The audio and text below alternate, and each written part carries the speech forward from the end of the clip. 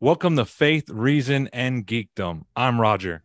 And I'm Dusty. My brothers and sisters in Christ, join us every Thursday as we work out these three perspectives in our everyday lives.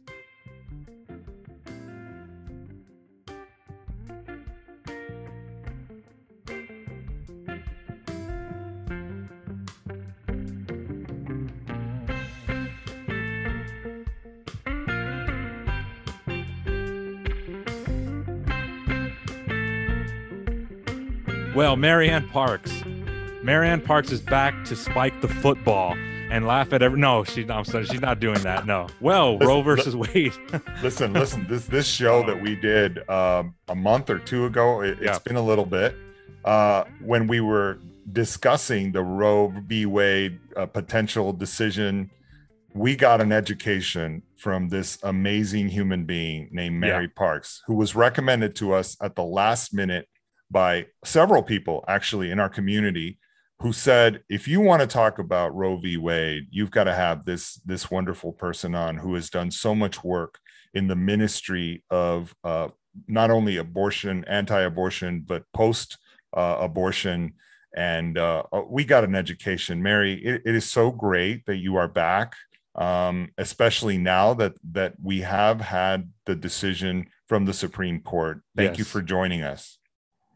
Oh, thank you for having me. I'm glad to be back.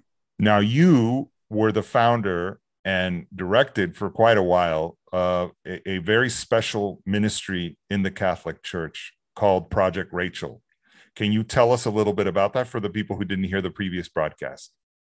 Well, I founded Project Rachel of San Antonio, which was the local archdiocesan chapter kind of what is a nationwide ministry of the Catholic Church, which is a ministry to people who have been wounded by abortion, people who have had abortions, helped others had them, done abortions, friends and family of those who have had abortions.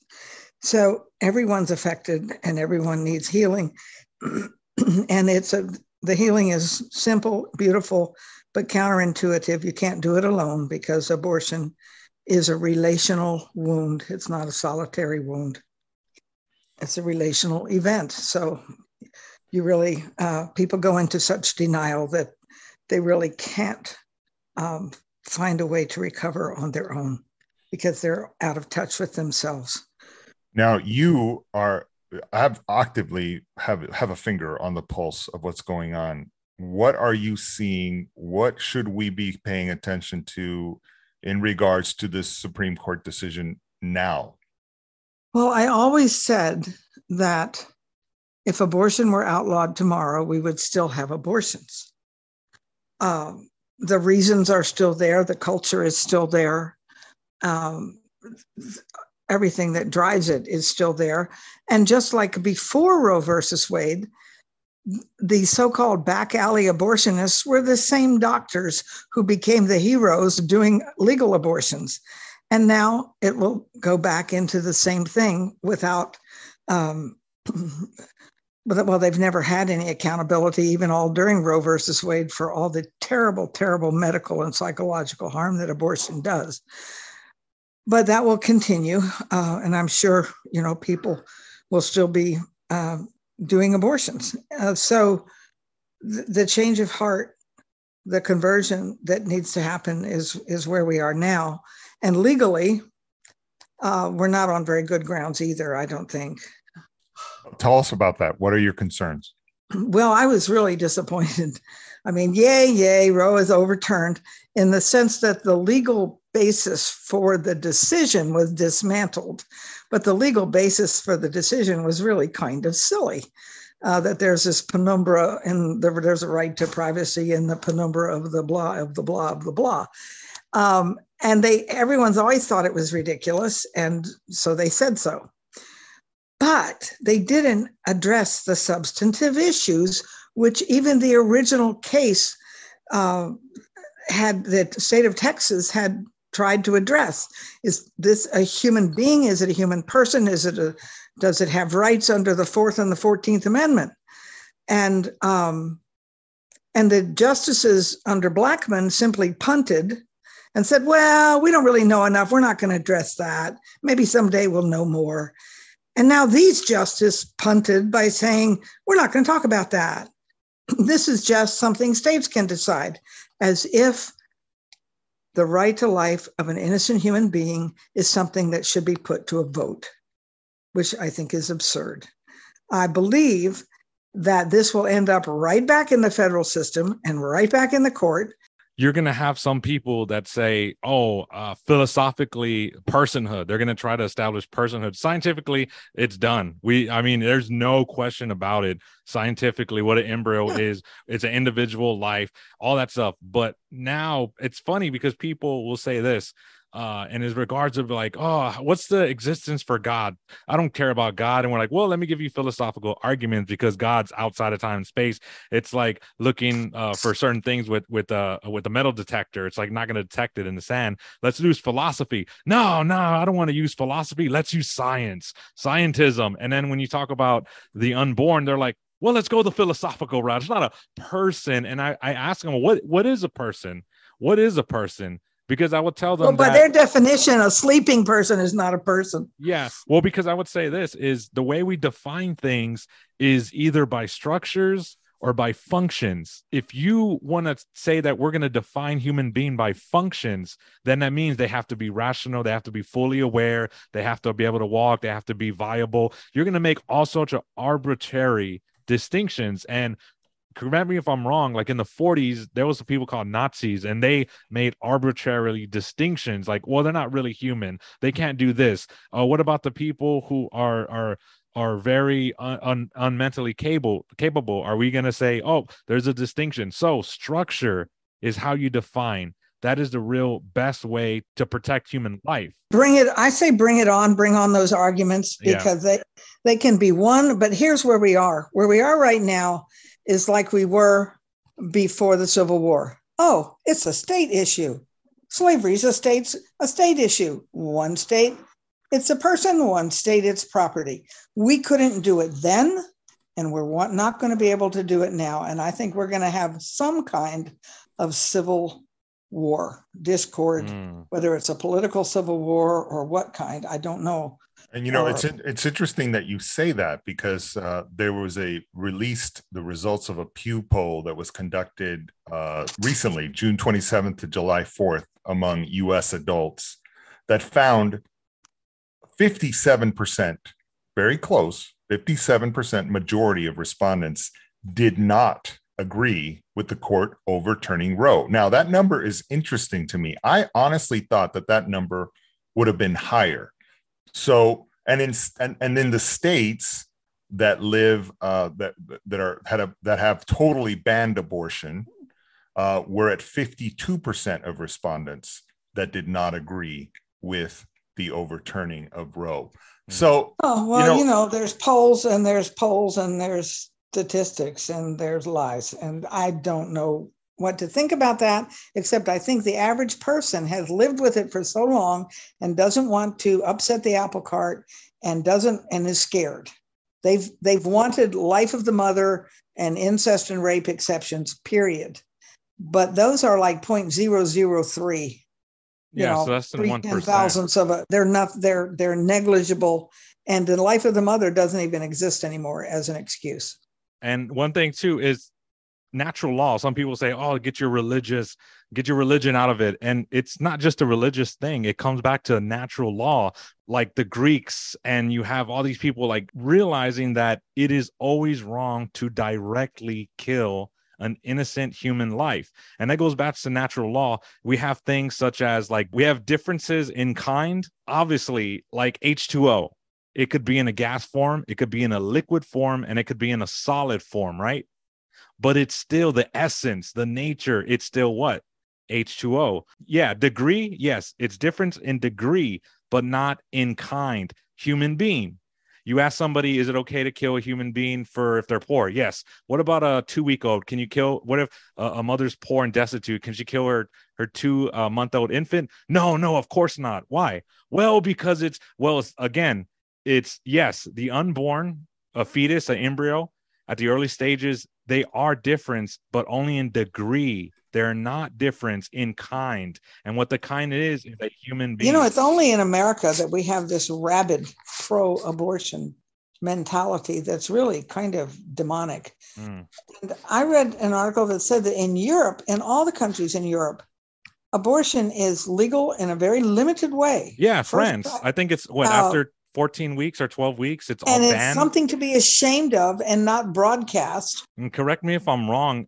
I just heard, I've heard this before, but I heard it again, that America is one of the few when it comes to expansive abortion rights, that it's like us, North Korea, and China. Yeah. Right? Is that true? Like, I remember hearing that a while ago, and like even France, they were protesting at the Eiffel Tower. Did you see that? And they were like, we are protesting this. It's a horrible French accent, but they're like, we're protesting this Roe versus Wade and all this stuff. And we're like, wait a minute. Do you know that France is more restricted than we are? Yeah. Like, I think they used to be a ban after no abortions after 10 weeks. And I think now they moved it up to like 12 or 14. But after 14, it's done in the whole country of France. You cannot have an abortion after that. So all these French people are like, this is horrible, getting mad at America. And it's like, wait a minute, your country is more restrictive. There was even a celebrity, I think from Green Day, the lead singer. He lives in California where there is no restriction all the way up until moment of birth. And he was like, I'm done. I'm leaving. Some people were saying he's going to go to Europe. You're going to leave California, which has no restrictions, to go to Europe, which has restrictions. It's like, what? That doesn't make any sense. What do you think about this, Dusty? Have you heard those things about other countries and compared to us? I think Marianne was about to weigh in with the same thing I was going to say, which is there's just such stupidity, really.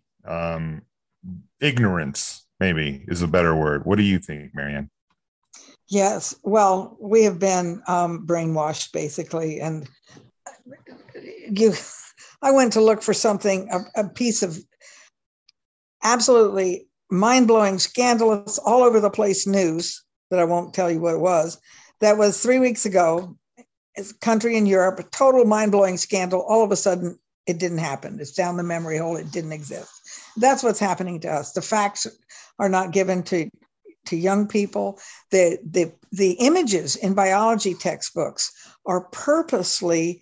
They give the very, very earliest image of an embryo, and then they skip to represent like the first stages of development, and then they skip. So they don't show the humanity of the embryo at the early stages, and they do that on purpose. But, I believe this is about faith, this show, right? And one thing I've been really disappointed with is all these people are saying, well, this is great. Roe's overturned, but you better start taking care of women now. You better start caring about children now. We're getting it from bishops. We're getting it from cardinals. We're getting it from lay people. I think the Pope had said that's something. Nice, but you better start behaving now, which is a complete lie. It's almost like a backhanded compliment. Yeah, it's like a...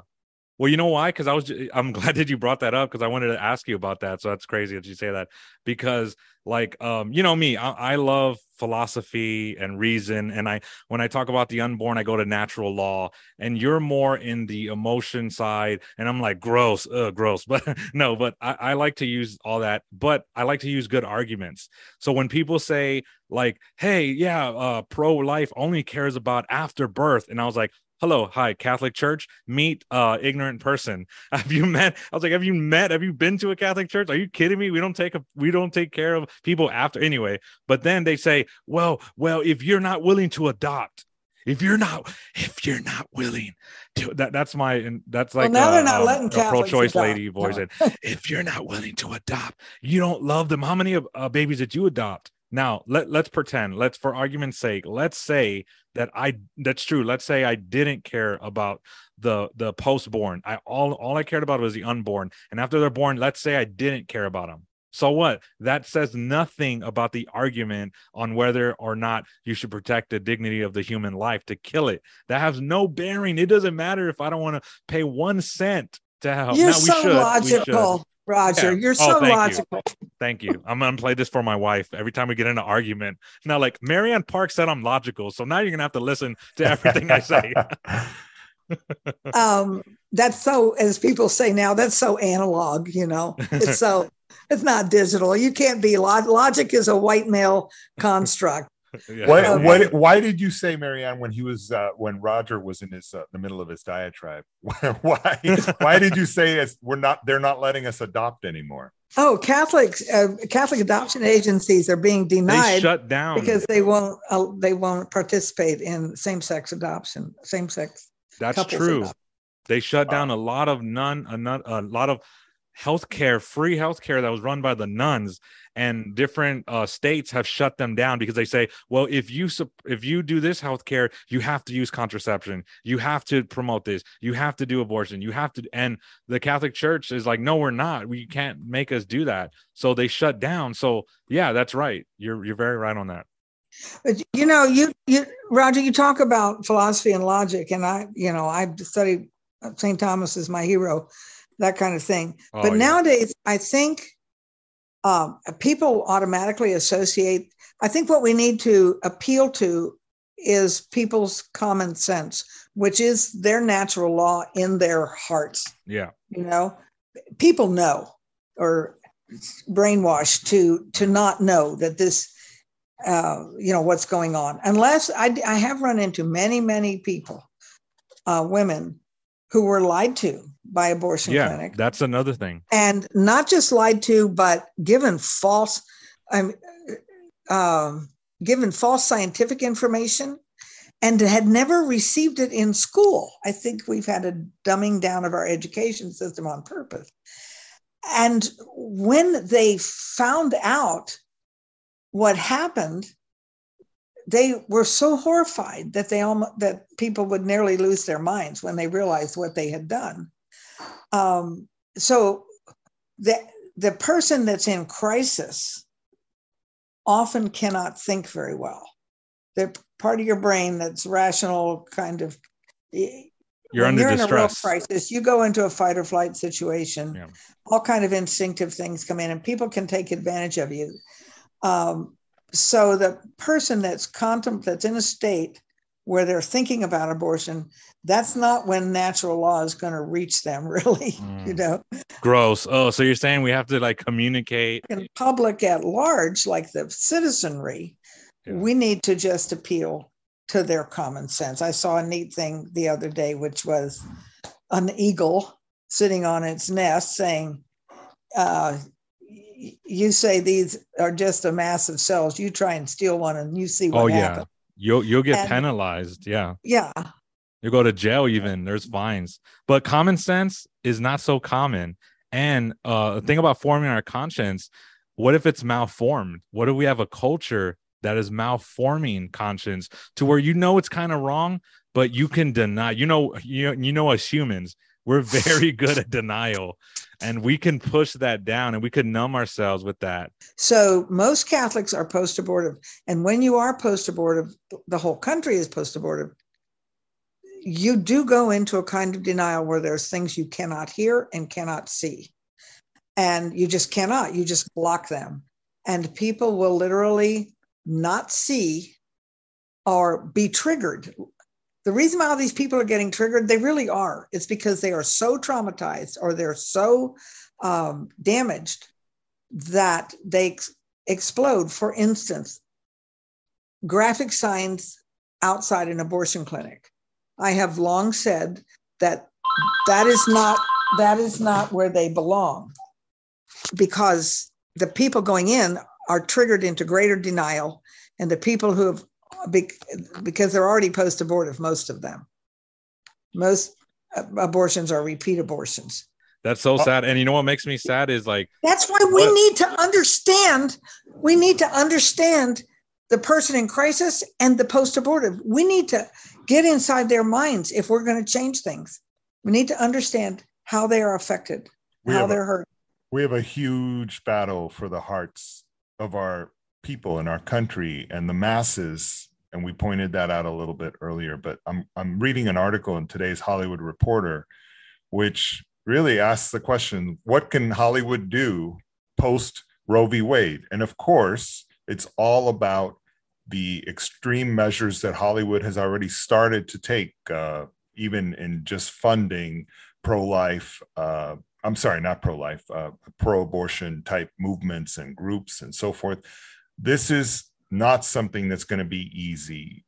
As we say in the Catholic Church, and I think you kind of woke us up to this, there's a lot of people within our own church, within our own faith, who are post-abortive, and who it's more like a hospital, like you said, in us having to deal and help the people that have been affected by abortion, and how deeply that cuts and into your soul and into your human being.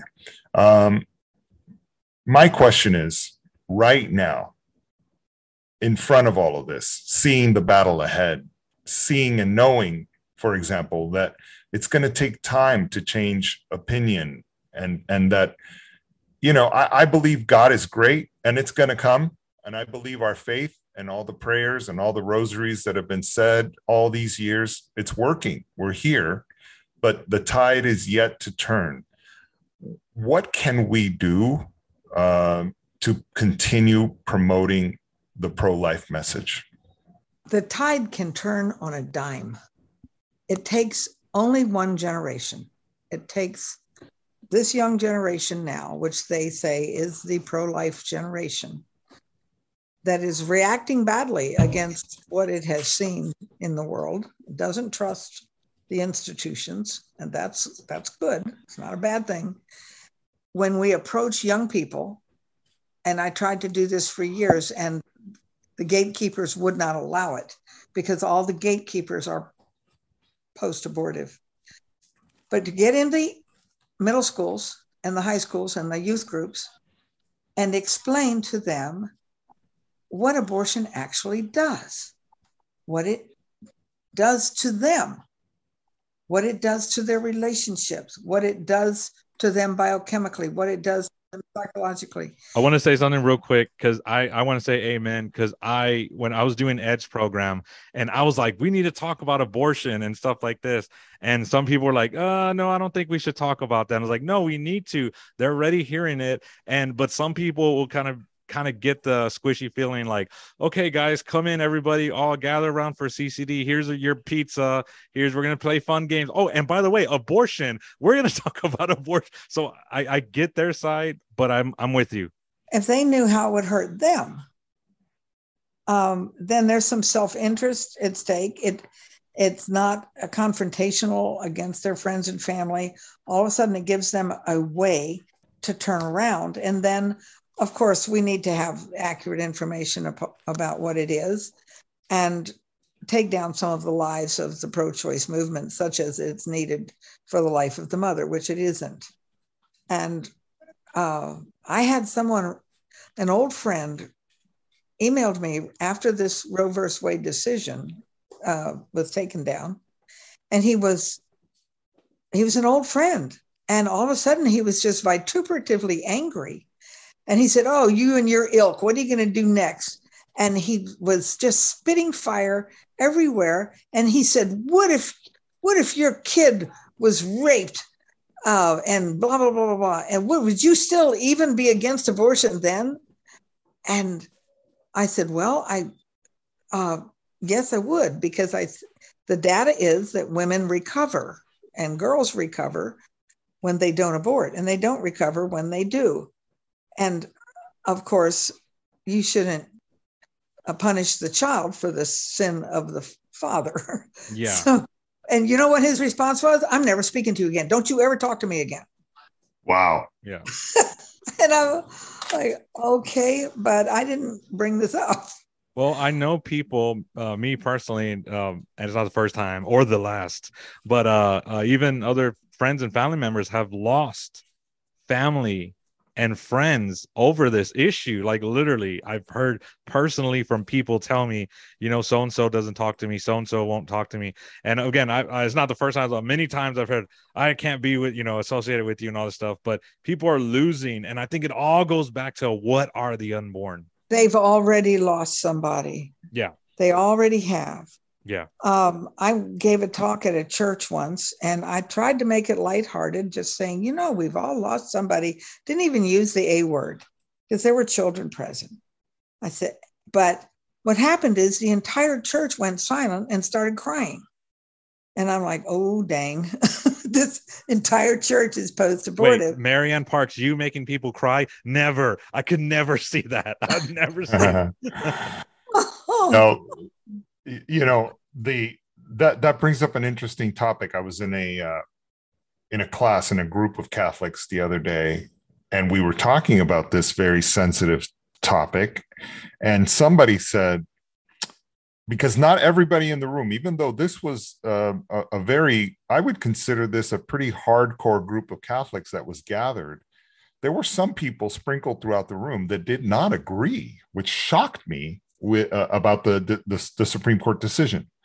I didn't even know what to make of that. But somebody said, well, now we as a Catholic Church, we better get ready to open up 50 million daycare centers if we're going to help deal with this. And I thought to myself, really? Does it really have to be that complicated? And I sat and contemplated it for the rest of the meeting. And I thought, okay, yeah, you know what? We do need to step up, but it doesn't have to be that complicated. Really, it's kind of in front of our face. When you look at it, there are so many couples, so many people who are dying to adopt, to have a child and can't. Can't we set up, for example, a database that will connect people who are willing to have their child adopted? They don't want to get an abortion, etc. I mean, that's just a very simple. That's a wonderful idea. There is a lot of publicity against adoption now. People say, oh, it will hurt too much. And again, if they knew how abortion hurt, they would choose adoption in preference. I heard the latest stat was 35-1 when it comes to infant adoption. Now, again, older kids, that's a different story. And yeah, it's we can talk about that. But when it comes to, like, again, pregnancy, right? Crisis pregnancy, or if you're having a baby and you don't want one.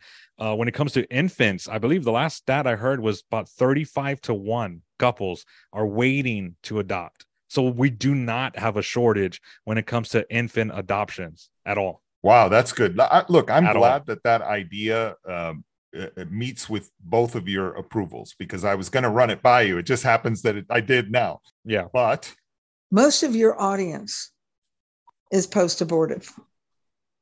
So we need to be aware. Yes, adoption is wonderful and it's good and positive, and we need to do what you said. But we need to understand why there are these knee-jerk reactions that you mentioned about daycare, about you need to do this, about supporting Grover. Those kinds of knee-jerk reactions are defense mechanisms. People are, and I don't even want to call them knee-jerk reaction, it's demeaning. What I mean to say is that people are profoundly, deeply hurt in a way that they can't even really touch or access. They're profoundly wounded. The most devastating thing that can happen to a human being has happened to them. They've lost a child, and it's with their own complicity in some way, and they have buried that. Now, just imagine putting yourself in that situation and how desperately you're going to try and stay afloat above that and pretend nothing happened, and protect yourself against any reminder that there might be something painful down there. It's like a nuclear bomb has gone off inside people. So that's why we have to be delicate. We have to be sensitive. And we have to be, as you said, ready to help immediately in the concrete case with this person. We will take your baby. We will help you do this. We will help you keep your baby. Most people want to. I found that one of the most important things you can do is put the person in crisis, the young woman, yes, and man, in touch with their extended family. Wow. Extended family can get over their issues very quickly. They have a lot of love available. And people tend to, abortion breaks families up. It separates grandparents from parents from kids. and they never talk about it. And they have this big pink elephant in their whole family for the next 30 years. It does. It destroys the family, and the family is the backbone of society, as St. John Paul II would say. Marianne Parks, I want to ask you this last question. From what you're hearing, you're involved in this. You're in, and also I want to say thank you. I know it's God, but God uses people, and you've been in this fight since decades ago. So it's okay to take a little, a humble victory lap.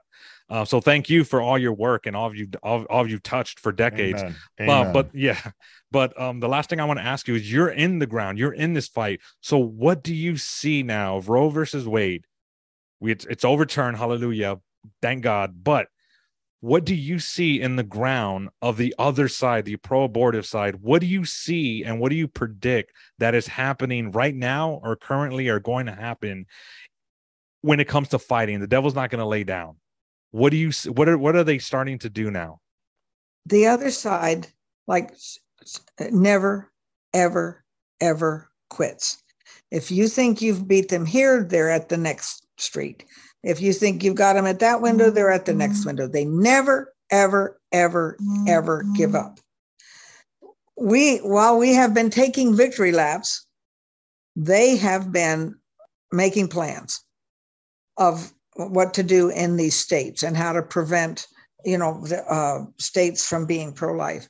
So we need to have the hope that comes from knowing that God is pro-life, that he creates babies. We need to have the hope that comes from knowing that all the aborted babies are praying for us and all their guardian angels. We need to have joy in knowing that every single, oh my goodness, when you help one person not have an abortion, or when you help one person heal from an abortion, you have saved, like the Jews say, you've saved a whole race. You have saved generations of people. But to me, it's the conversion of heart that is so wonderful.